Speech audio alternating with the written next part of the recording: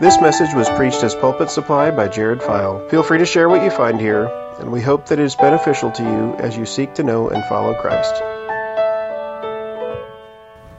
Ecclesiastes chapter 4. We're familiar with the literary character Ebenezer Scrooge, right? He's the one who says, "Bah humbug." He doesn't like Christmas. Yet he changes over the course of the story. But there's another kind of theme besides his dislike for Christmas that shows up in the story. It's a sense that he's not only miserly, but he's also lonely. You see in those visions of that he is led to see by the ghosts, when he's a child, he's there alone at school when everybody's gone home for Christmas break, just waiting, alone. And then, he gets a little bit older. He has some joy in life whenever he works for Fezziwig.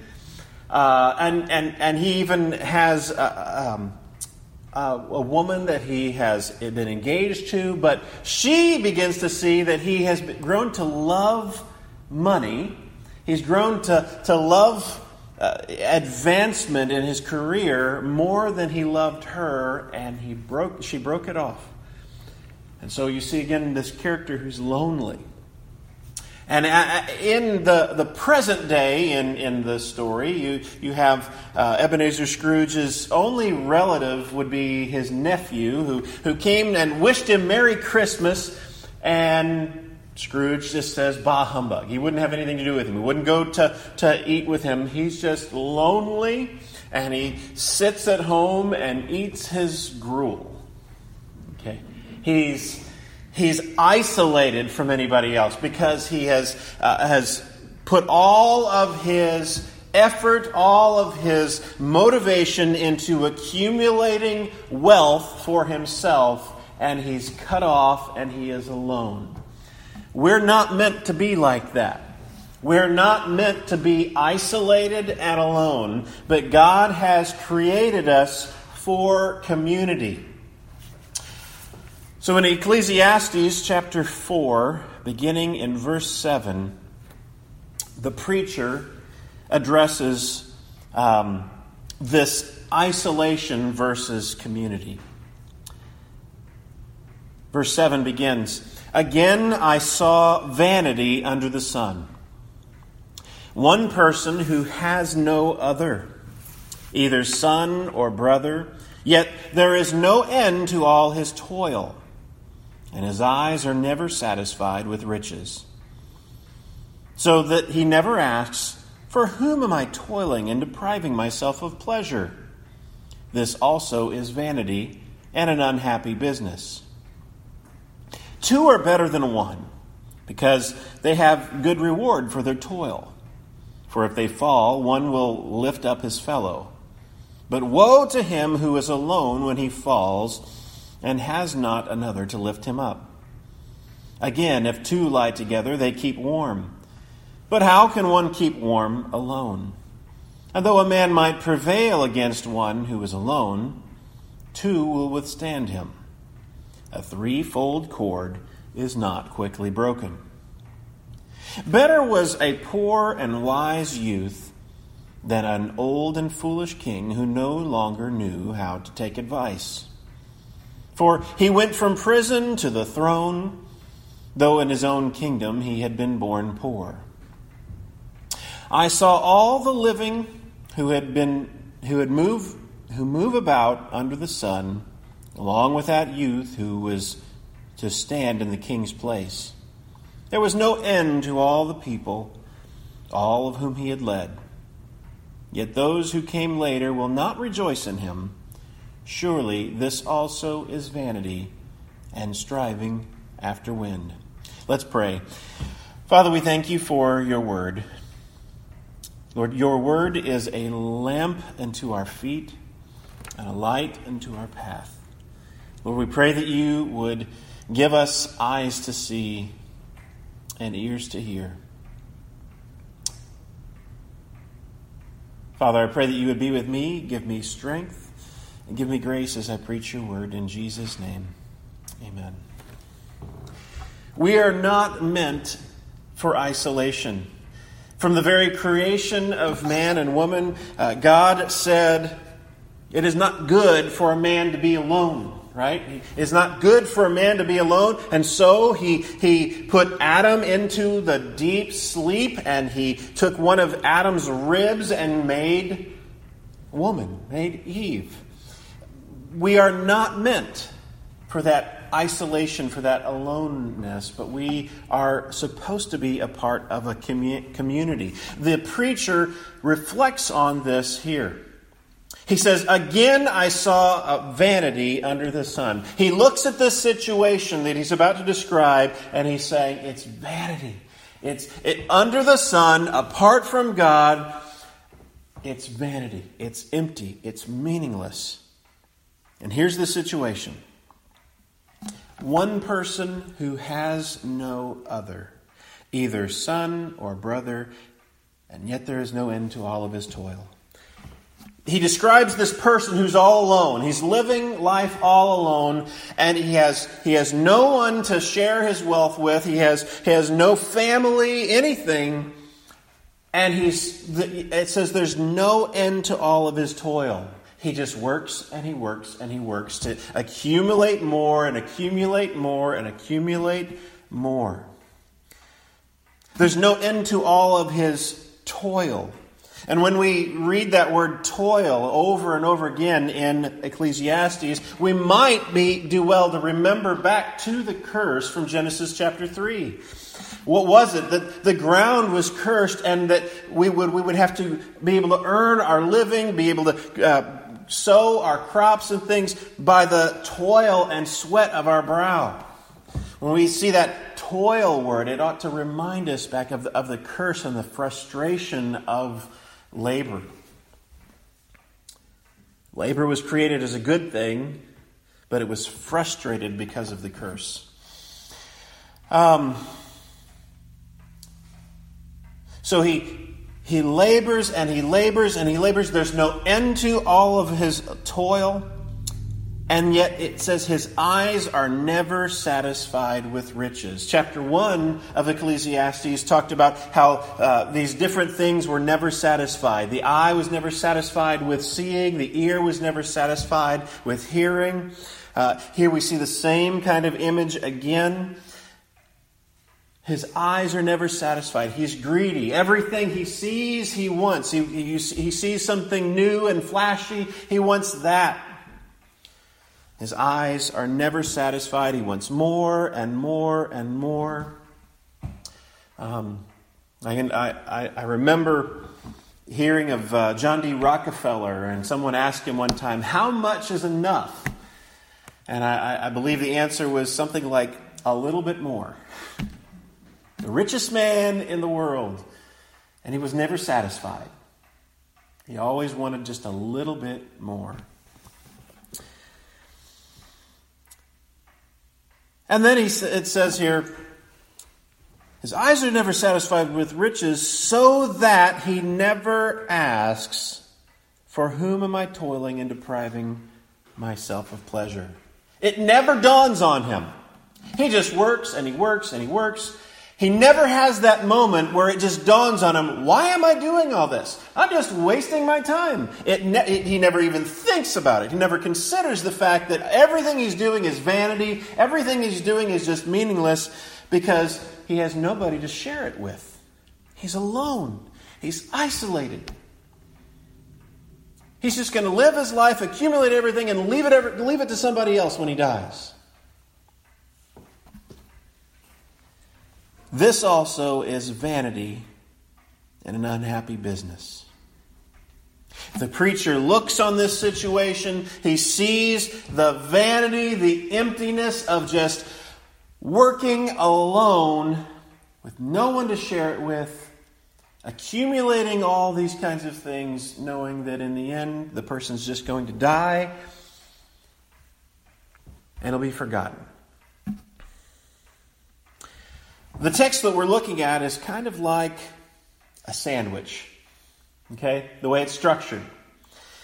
We've got the beginning here that we just looked at. It talks about this negative case of isolation. Then it looks at the positive, and then it looks at the negative again. Another case of isolation. So we're going to skip this positive part and look at this isolation, this case of isolation. He says, "Better was a poor and wise youth than an old and foolish king who no longer knew how to take advice." Why do I say this is a case of isolation? Well, it tells us the king would no longer listen to advice.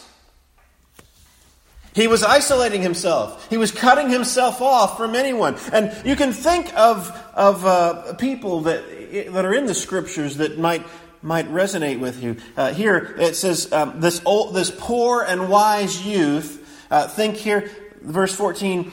"For he went from prison to the throne, though in his own kingdom he had been born poor."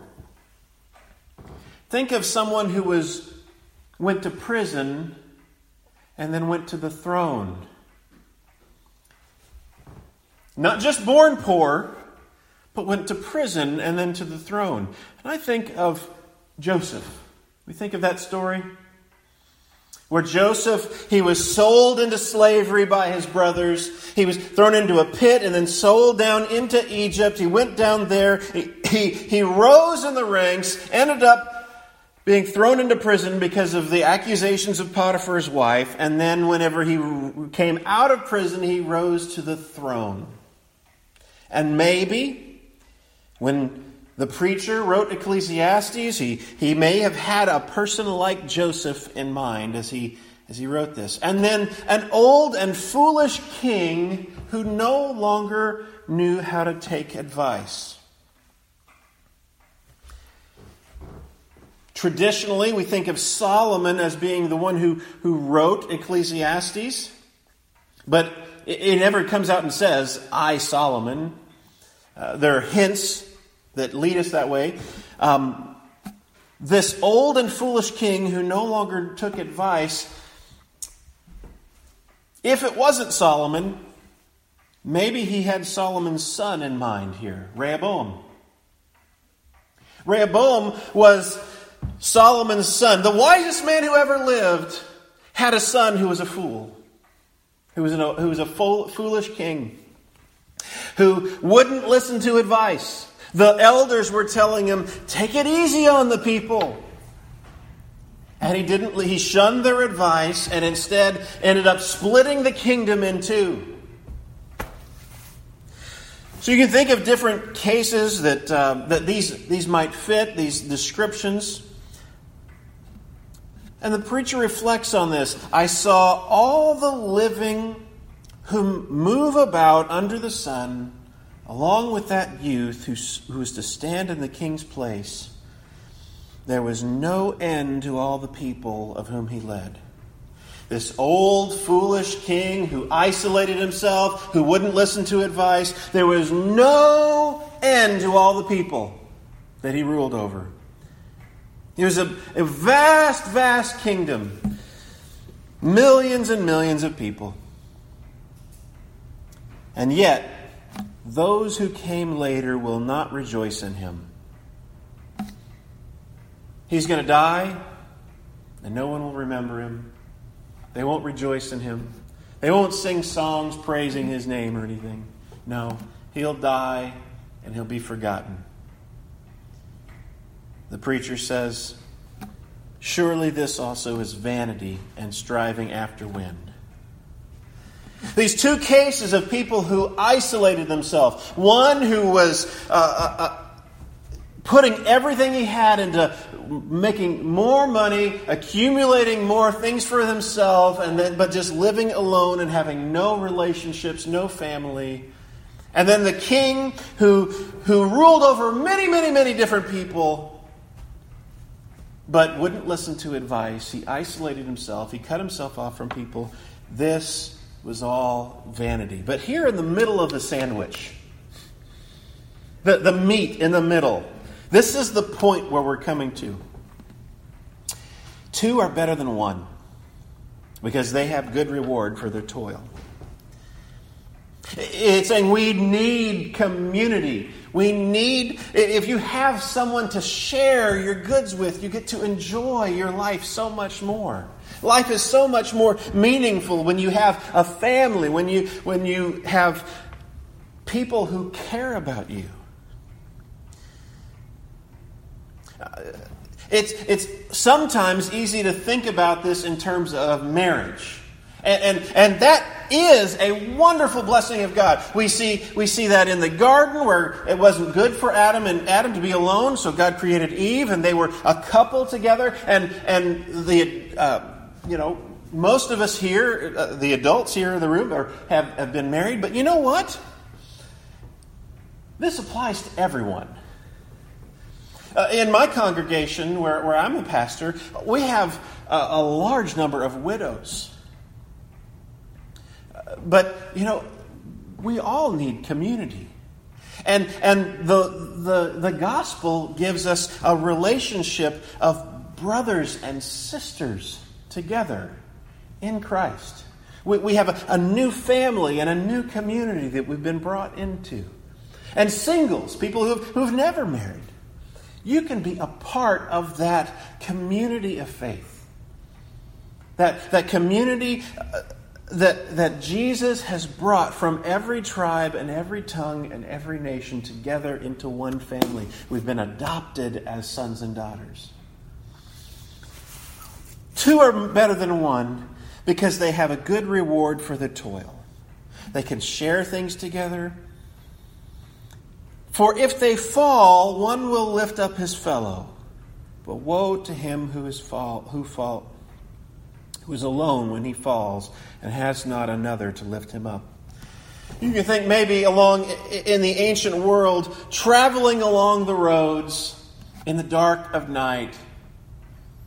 If you're alone, maybe there's a pit somewhere along the way you'd fall into. And if you're alone, who's going to pull you out? You might freeze to death down in there. Nobody would ever come along for a long time, and you might starve or die down in that pit.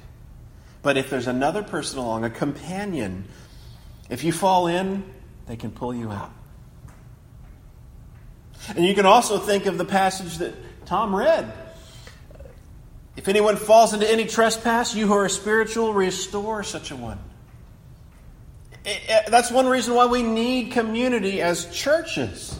We need community as believers. We are not meant to be isolated believers, Lone Ranger Christians, just living off just me and Jesus and I don't need anybody else. We need community. Because when we fall, which will inevitably happen, we need someone to go to us and say, hey, you're off here. Come back to the path. We need the church to be people who are imitating the Good Shepherd, who goes out after the sheep. It's so easy if someone falls away in our culture, it's almost rude to try to call them on it. People think we're rude, people think we're judging, but it's really the loving thing to do. When someone walks away, it would be easy just to let them go and just say, well, that's their problem. But when we've been brought into a new family, into a new community, Jesus commands us, you who are spiritual, restore such a one in a spirit of gentleness. Go after them. Imitate the shepherd. Go after them and bring them back into the fold. When one falls, another can come and pull him back up. And it says, but again, if two lie together, they can keep warm. But how can one keep warm alone? Again, I think as we look at this as modern people, we might just think of this in terms of marriage. We're not typically lying down trying to keep warm with anyone else other than our spouse, or at least we shouldn't. But in the ancient world, when you're traveling along, you didn't bring a sleeping bag along. You didn't bring all those things. If you were traveling on a long distance and you needed to keep warm, the people who were traveling together would just be close to each other to keep warm rather than just dealing with the freezing temperatures. There's some cultural distance there. We think that would be weird. But there's a truth to it. If two lie together, they can keep warm and you can keep from freezing. Then, and though a man might prevail against one who is alone, two will withstand him. We think here maybe of the parable of the Good Samaritan. The man was on the road from Jerusalem to Jericho, and he was met by robbers who beat him and left him for dead. If he had not been traveling alone, if there had been two, maybe he could have withstood and not been overpowered. I think that's what this text is pointing at. When you're traveling along the road, you might be met by robbers or bandits or something. And in our lives, we meet all kinds of different obstacles. Whether it's people, difficult people who want to discourage us, difficult people who want to stand in our way. When we have a community, when we have brothers and sisters who can encourage us, we can go beyond that. And then finally here it says, a threefold cord is not quickly broken. All these examples up to this point have been two.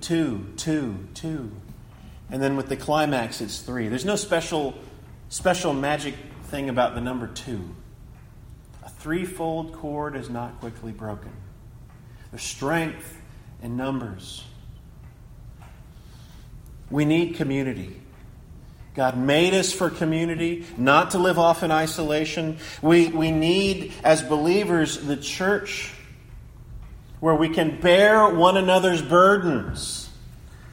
And as was read in the passage that Tom read, we're to do good to all, and especially those who are of the household of faith.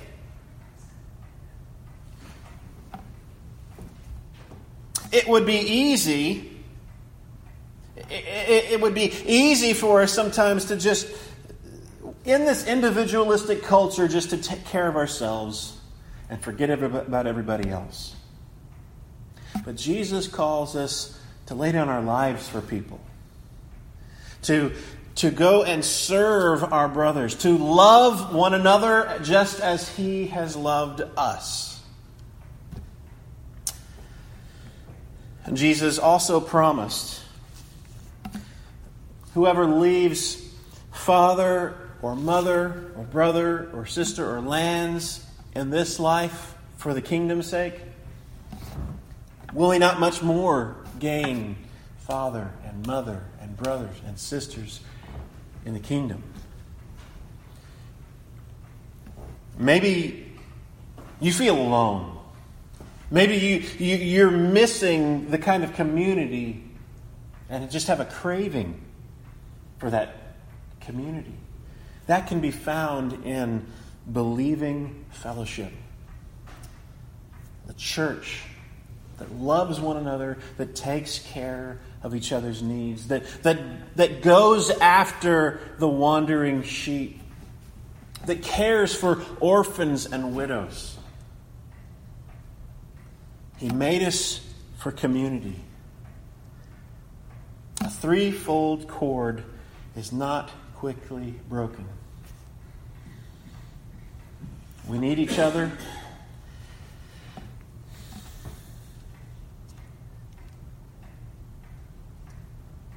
You know, I assume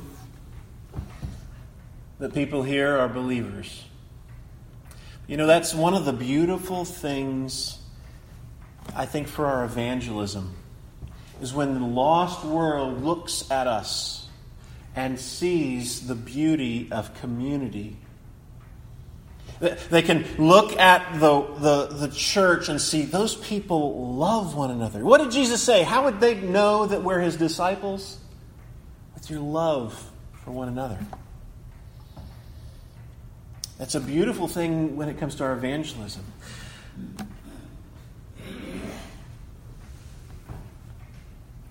We need to be this kind of people. Be the kind of people who bear one another's burdens, go after the sheep, who wander, who care for one another's needs, for the sake of the gospel and for the sake of one another. It's one of the ways that we do our good works, as the Sunday school lesson talked about. Do our good works so that others may see them and glorify God for what we have done.